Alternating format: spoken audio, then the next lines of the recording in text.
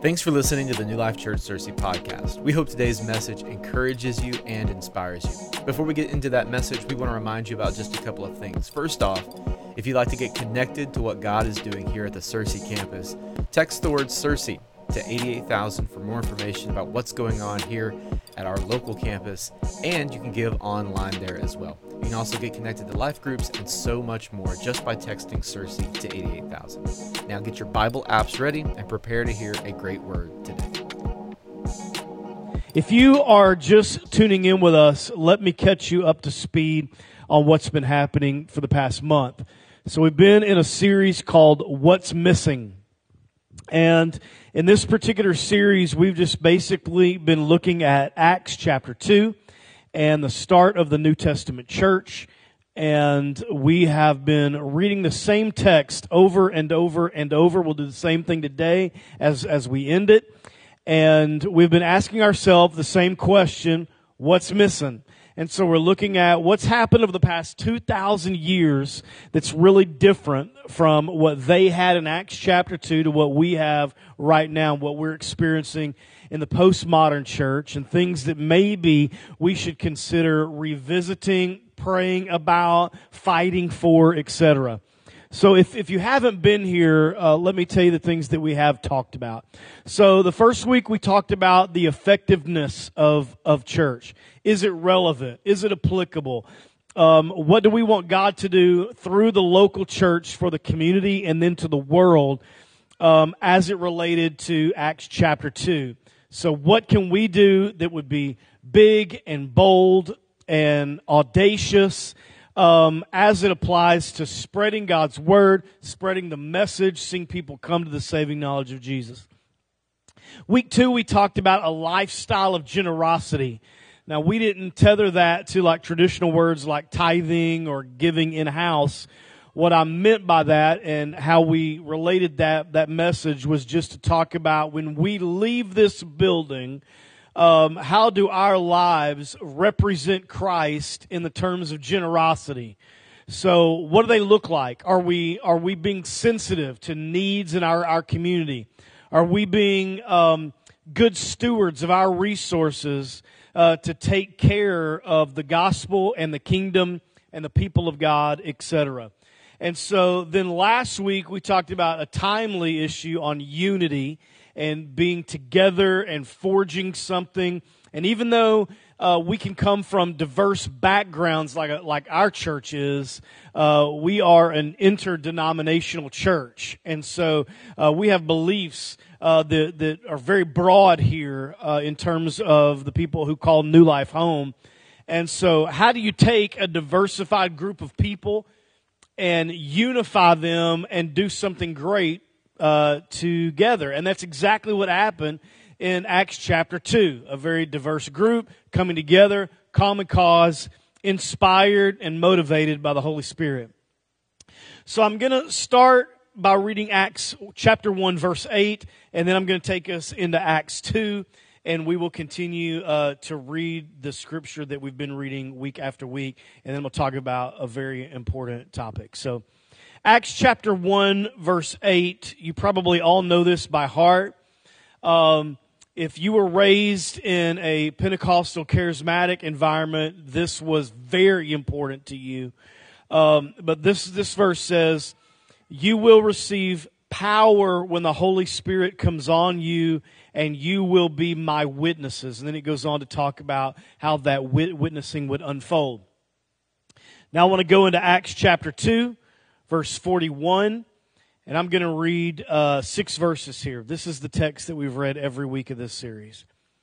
Those who accepted his message were baptized, and about 3,000 were added to their number that day. Now we've been talking about this pattern of daily, about how the church was not a weekend experience or a monthly experience or a Christmas service or an Easter service, but this was done daily.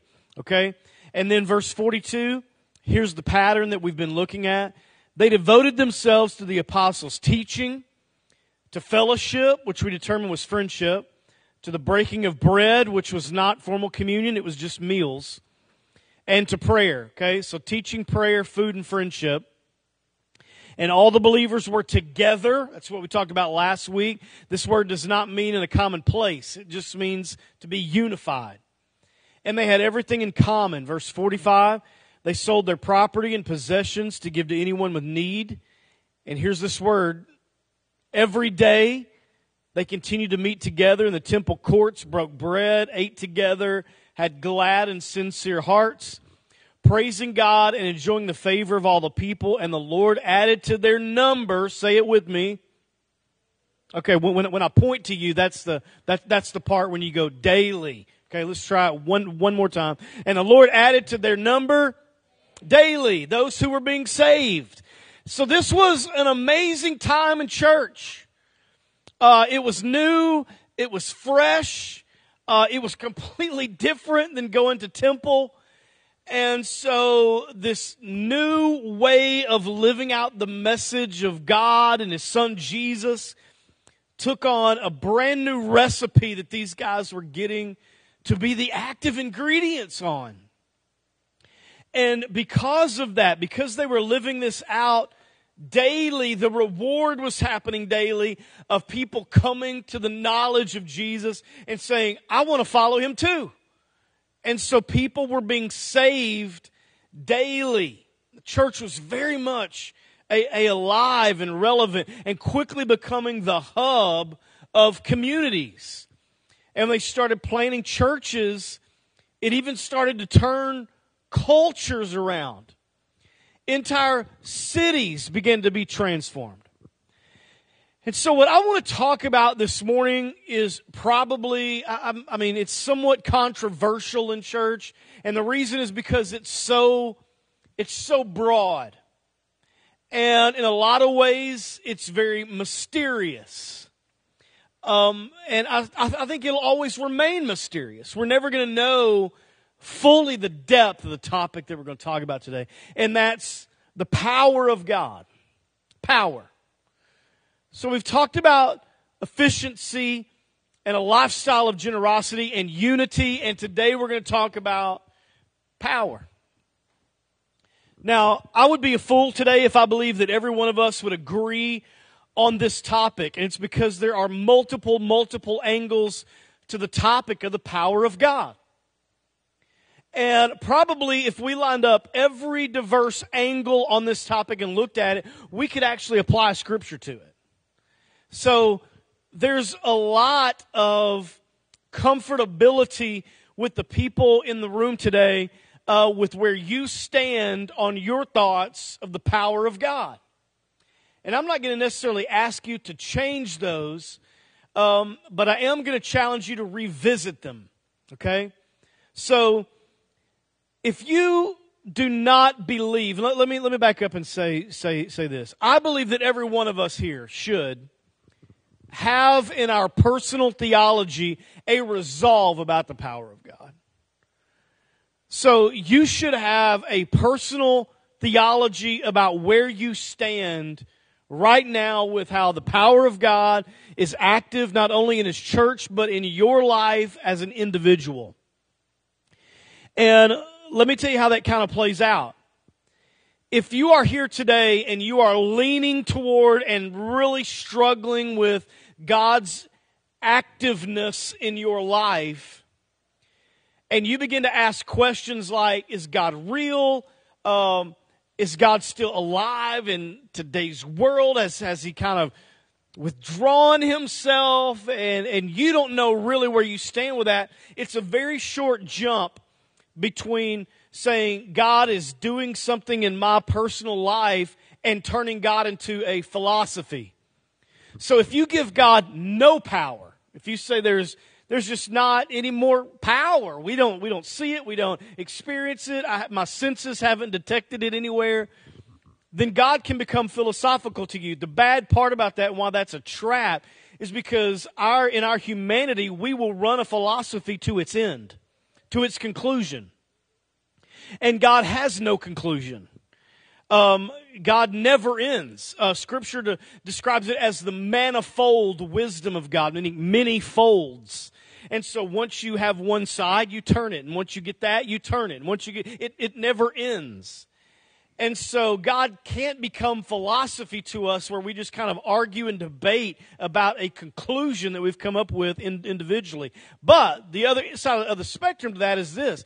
If you believe that you're that person who is going to carry the power of God in your pocket like a quarter and be able to pull it out and wield it at your own choosing, then you're setting yourself up for significant disappointment. Because that's not true either. You're not going to be able to just pull God out of your pocket and say, take some of that. Okay? Now, we see on Christian television that's what tries to happen. I'm going to put this on you.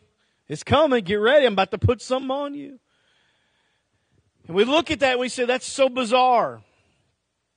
So what I want to do is I want to look at the miracles in Acts and I want to consider their frequency and purpose today. And I'm going to be a little repetitious, but I'm going to say all of these things because I want to first set the stage and bring us to an equal ground here. The book of Acts is not a long book, 28 chapters rather. And it records 20 specific miracles and then 9 clusters of miracles. And these were very, very significant. So if you are that person, I know I am, and I believe that the Bible has ultimate authority, and I believe it's true, then when I look at this and my brain gets a hold of it, it can be mysterious, confusing, challenging, stretching, all those other synonyms that go along with that. And because it's mind-blowing what was happening in this early church. So let's revisit that for just a moment. Acts chapter 2, these guys first, they hear the sound of a rushing wind. So a supernatural breeze. Then there were tongues of fire sitting on their heads as they prayed. Then they spoke in a miraculous language that they did not know. This is all in Acts 2. Acts 3, 2 of the apostles are on their way to the temple at the hour of prayer. And he sees this lame guy. And he says, silver and gold I don't have, but what I do I give to you. And in the name of Jesus, rise up and walk. And the man is healed. Okay? So, in chapter 4, a building shakes. In chapter 5, Ananias and Sapphira suddenly die. Okay, different message there. I don't want to ruin the mood, but it happened. Also in chapter 5, imprisoned apostles are freed by an angel. In chapter 8, Philip is physically transported from one location to another. I want to try that sometime. Chapter 9, light and a voice appears as Saul is converted. In chapter 9, Saul was blinded by that light. He's healed from it. Chapter 9, a man is healed of paralysis. Chapter 9, a lady is resurrected from the dead. Chapter 12, the violent death of Herod. Chapter 13, a sorcerer is blinded. Chapter 14, a man at Lystra is healed. Chapter 16, demons cast out of a slave girl. Chapter 16, Paul is freed from prison by an earthquake. Chapter 20, a man is resurrected. Chapter 28, Paul shakes off a snake into the fire. Chapter 28, a man is healed. That's 20 specific examples. Then there are clusters of miracles. I'm going to go through those really quick, just 9 of them. In chapter 2, it mentions many wonders and signs, plural, wonders and signs, many. Okay, the context here is there's so much to talk about that we can't even write it down. We're just going to say there was a lot. So many signs or wonders and signs. Chapter 5, it says signs and wonders, plural. 23, Scripture alludes in chapter 5 that the shadow of Peter apparently healed someone. And in so doing, it gathered a crowd, and that entire crowd was healed. Verse 6, it says, Stephen did great wonders and signs. Again, plural. Chapter 8, it says, the multitudes heard and saw the miracles, plural, which Philip did. Chapter 14, the Lord granted signs and wonders, plural, to be done by their hands, plural. Chapter 19, God did some unusual things. Okay, it says that they prayed over handkerchiefs, send them out, people got healed by it. And then last, in chapter 28, it says all those who had diseases also came and were healed. Okay? So the fact that there were many miracles, and I realize in this room there's going to be a big split. There's going to be some who say, I believe in cessation. It doesn't happen anymore. Don't believe it. There's going to be some that believe in inclusion, like still going on. All we got to do is do this, this, and this, and it can happen again. That's not what I'm after this morning. I'm not to convince either side. But let me bring some balance to what I just talked about. We've just talked about 20 specific miracles and 9 clusters of miracles, but the fact remains that the miracles that occurred in Acts did not mean that every believer received one. As a matter of fact, throughout Scripture, there are many, I don't want to be crass here, but it comes out like a missed opportunity. An example would be Jesus goes to the pool of Bethesda. One person walks away healed out of a place that had many, many, many porches full of sick people. In John chapter 9, the disciples asked Jesus, why was this man born blind? Was it the sin of his parents or his sin? And Jesus says this, neither. He was born blind so that the glory of God could be revealed in him. So they all had a purpose. And when you look at some of the examples, you really begin to understand that miracles were not just wielded at choice. Miracles always had a purpose. And that purpose was to initiate movement. It was to bring glory to God. It was to exacerbate what was already happening inside the church. Let me give you some examples. Peter and John were arrested and beaten and imprisoned in chapters 4 and 5. This is the same Peter who just a few chapters before Shadow was healing people. But he can't get out of jail? Stephen was stoned. We just read he had done many signs and wonders. God can't put a force field around him? Bounce some rocks away from him? Christians begin to be scattered through persecution. James was executed. And this is the brother of Jesus. Executed. You can't protect your own family?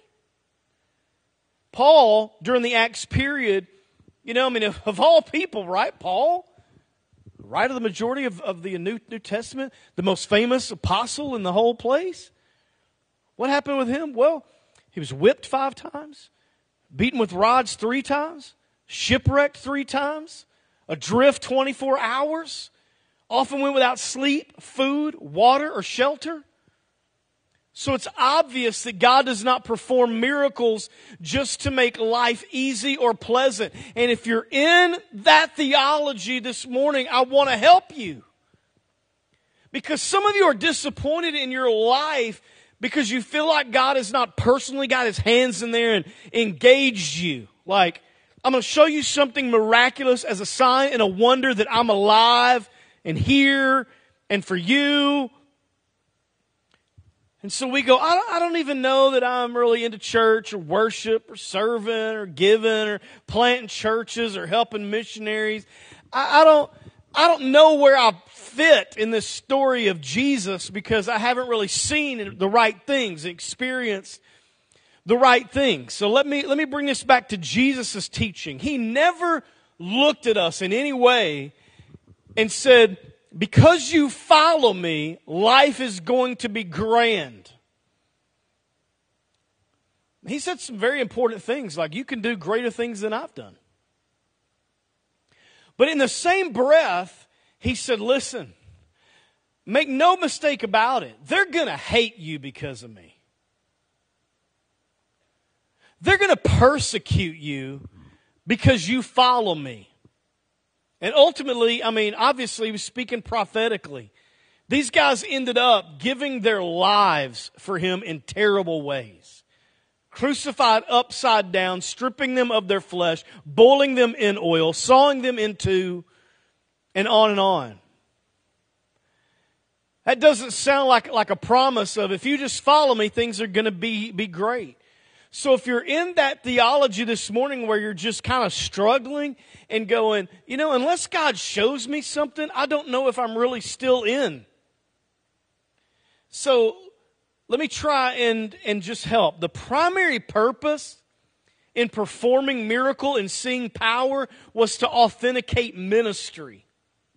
Like it validated Jesus as the Son of God. It validated apostles. It validates His church. Anytime we see something done that is supernatural, it validates what God is trying to do with His overall plan. If you look at Scripture from 40,000 feet, then you can see miracles used to authenticate ministry in several different time frames. Okay, at the beginning of the Exodus, we see crazy stuff. Plagues. We see the Red Sea parted. We see food falling from the sky. We see that their clothes and shoes lasted.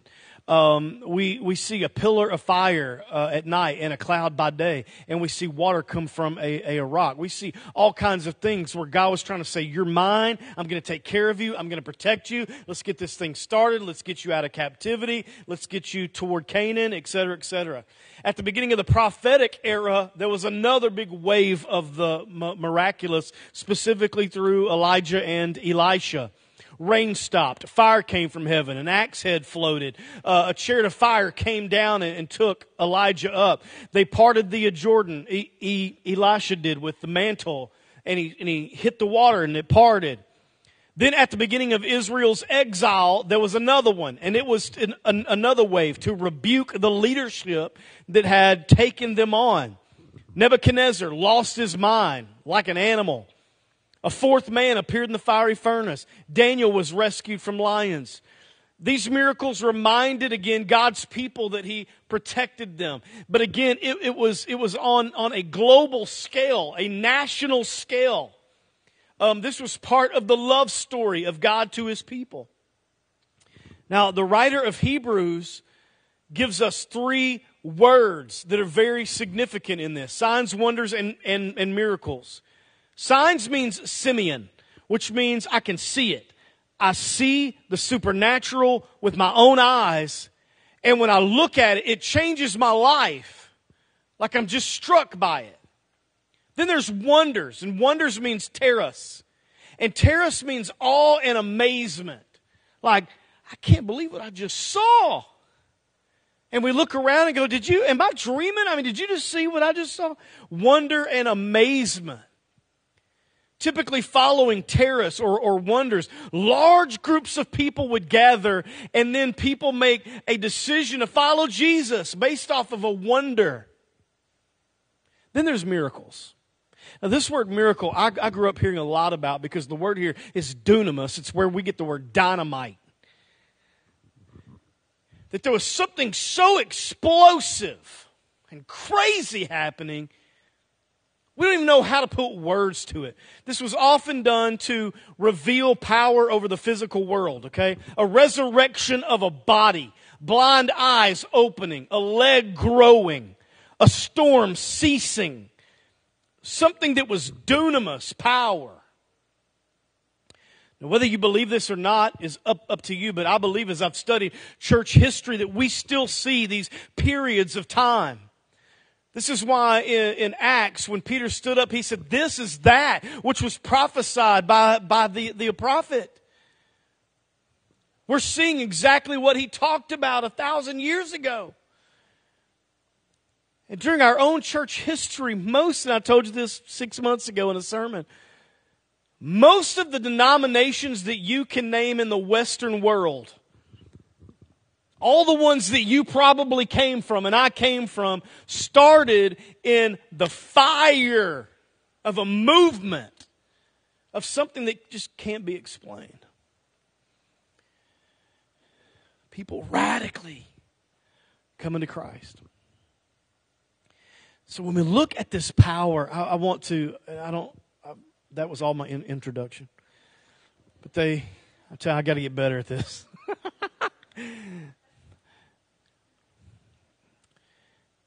I want to talk about 3 kinds of power this morning quickly that I believe you and I see every day that we just take for granted. The first one is this: transformational power. Every person in this room, I just want you to look at me for just a second. You are here today because of transformational power. And I'm not going to pull any punches for just a second here, so don't be offended because I've warned you. I gave you a disclaimer. That means you can be offended. Before you came to know Jesus, you were a real jerk. Like you had trouble loving people, they had trouble loving you. You thought all the wrong things, did all the wrong things. But when Christ came into your life, something happened you can't explain. You loved your spouse better. You served your children. You may have prayed for the first time. Your mind started thinking differently and you saw the world differently. You saw your money differently. You looked around and you saw people of different color differently. Suddenly all the biases and the things that you had grown up with begin to be transformed, not because of something you did, but because of what Christ was doing in you. And I want to ask you this morning, there may be some of you and you look at your life right now and you go, man, I cannot change this thing in me. So like you've read all the right books and you've got all the right podcasts and you've gone to all the great conferences and you've done everything that you can to try and change this thing in you. Let me tell you why it's not working. Because you're trying to do it alone without the power, transformational power of God. Growing up, we used to have in our churches, we used to do testimony service. Anybody grow up in a church that did testimony service? You don't have to be ashamed. Raise your hand. Okay, yeah. And you would tell the story. You'd listen, people would be talking. This is what happened in my life. And it was great until people got crazy. Come on, don't act like you've never been nervous during a testimony service. Sister so-and-so gets up and you like, I got to go to the bathroom. I can't even watch this. I've seen pastors get so nervous they started holding the microphone. And when they were done with you, you were done. Okay, that's it. Give Sister so-and-so a hand. You were done. But we could hear people telling their story of transformation. The Bible says they actually overcame him by the blood of the Lamb and the word of their testimony. What God had done for them individually. And so I think it's amazing the transformational power that's just represented in our room today. I like to think sometimes, where would I be right now in my life had someone not loved me enough to disciple me? What kind of man would I be? How would I treat my family? What role would I be playing in a community somewhere? If somebody had not loved me enough to tell me the story of Jesus and show me the path to follow. It's that transformational power of going, there's something that's alive in you and I that let us look back over our lives. And it's more than biology. It's more than maturity. It's more than just getting life experience under our belt. It's the transformational work of Jesus in our lives. Second, resurrection power. When we normally talk about this, we think about things like Lazarus.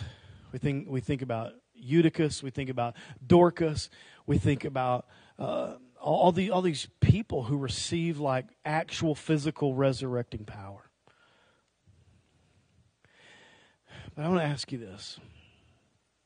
Every one of us in this room, we've all grieved something or someone. Some of you have lost a parent. Some of you have lost a spouse, a sibling, a child, a grandparent, a close friend, somebody that we have those terrible, awful days where we gather with people and we honor and we stand around a shell of the person we loved and we grieve it and we get these deep question marks in our heart like, why? Why now? Why did this happen? Maybe you go through a little period where you struggle a lot with your faith, but the biggest thing is you just grieve it. You grieve the loss of them. You grieve the loss of their touch and the sound of their voice and how their laughter lights up a room and what that means for you. And you grieve it. But let me ask something a little bit as a side note there. How many of you have ever grieved a dream? Like you've grieved a passion in your life, a version of you that never happened. Oftentimes, as a pastor, I've just met with a ton of people and I will hear stories of people saying, man, when I graduated college, I had all these things, all these dreams I want to do, and these plans, and I even had like a nest egg, like an investment to be made on like buying my first business or opening a practice or going to med school or whatever, and they always label it like this is what the dream was. And then life happened, and somebody passed, or the money had to go to something different, or I didn't get accepted, or this or that. And now, slowly over through the rest of their 20s or their 30s or their 40s, they look at themselves and go, this is not the life that I wanted. And I'm going to ask you to revisit those parts of your life because God has a way of letting us get out of our own way and out of our own minds so that He can turn something around and bring something to life that you thought was dead, that you thought was over. Like you thought the door was closed, but that thing's about to open up. So many adults, dead to their dreams, live each day in a coffin of their own flesh, dead to their purpose, held 6 feet under the surface by their own disappointments in life. And they come to church and they say the right things and we do the right things. But I'm going to tell you that there's resurrection power available for the things. God loves you more than any miracle that we can point to. You may say, now, Kevin, be careful. Listen, I want you to hear this because I believe this with all of my heart. I believe you are far more important. You as an individual are far more important to God than seeing fire fall from heaven and lick up water around an altar. You are. You are far more important to God than food falling from the sky. You are the greatest miracle. Dunamis has been in you since the beginning. God breathed into your life, into your body the breath of life, theopneustos, and you became a living soul. Dunamis power. The thumbprint, the DNA of God is on your soul. Third, let me end with this. Supernatural power. So I'll be honest with you. I don't pull any punches here. I was raised in the Pentecostal church. I love that. I got some of the best church stories ever.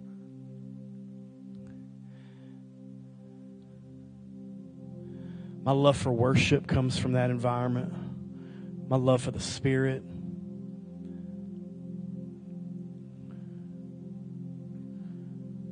The best musicians in the world come out of the Pentecostal church. I always tell people because they had 6 hours of practice every Sunday night.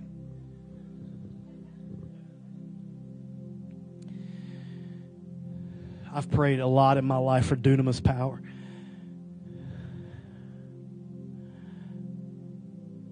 I'm not going to lie, I've wanted to be a vessel of God pray over people and see physical signs. I've wanted that. I've never seen it, but I'll continue to pray for it. I've had my share of disappointment. I prayed against my mother's cancer. She died from it. I prayed against my sister's cancer. She died from it. I prayed against our first child's heart defect. She died from it. I've never seen dunamis power with these hands. But I think maybe we see dunamis power every day and we don't know it because we've labeled it or mislabeled it, should I say. So let me give you an example. Like when you see a home restored and two people who hated each other, maybe on the way out, but something happens. Maybe something that they can't even explain, but they stay. Their home is restored. Maybe something really ugly happened in there, something worthy of divorce. But just healing, unexplainable healing came. That's supernatural. When we see grown men stand or kneel and let hot tears drip off their beard and they come to Christ and they're baptized before their friends and family, that's supernatural power. When we see someone stand up and we hear them say, "I've not had a drink in a year," it's power. When we see someone who's been praying for a child become pregnant, when we see a single mom say, "I found a godly husband," when someone holds their baby or grandbaby for the first time and they don't have any words, dunamis. When we're standing with people we love and maybe we're holding their hand or stroking their hair or we kiss their face as they enter into eternity peacefully, there's power in that. When we see a friendship formed, these are all examples of everyday miracles. They can't be called common because the giftedness is so beyond you and I. You can't explain why you hold a child and can't talk. It's because it's supernatural, it's spiritual. So I believe that we don't really need a new idea or we don't need a new theology. We need to experience the things we're already experiencing, the things we already know. We just need our eyes to be open that every day as we see each other and live life with each other and forgive somebody and hold children and hold the hands of a parent who's still with us, there's dunamis power in that. I believe this is why God said, when just 2 or 3 of you get together in my name, I'm there. Why? Because there's theonoustos in us. There's commonality. I'm way out of time, so let me end with this thought. I really struggled with how to end this. I didn't know. I didn't know how to apply it. I just didn't. And so last night at cereal time,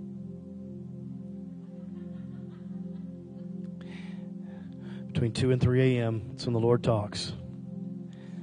Him and Tony the Tiger. I stood against the counter and I said, "Lord, I don't know if you know it, but tomorrow's Sunday. And I really need to get something here on this, some finality." I just had one word come to me, and it was the word ask. Ask.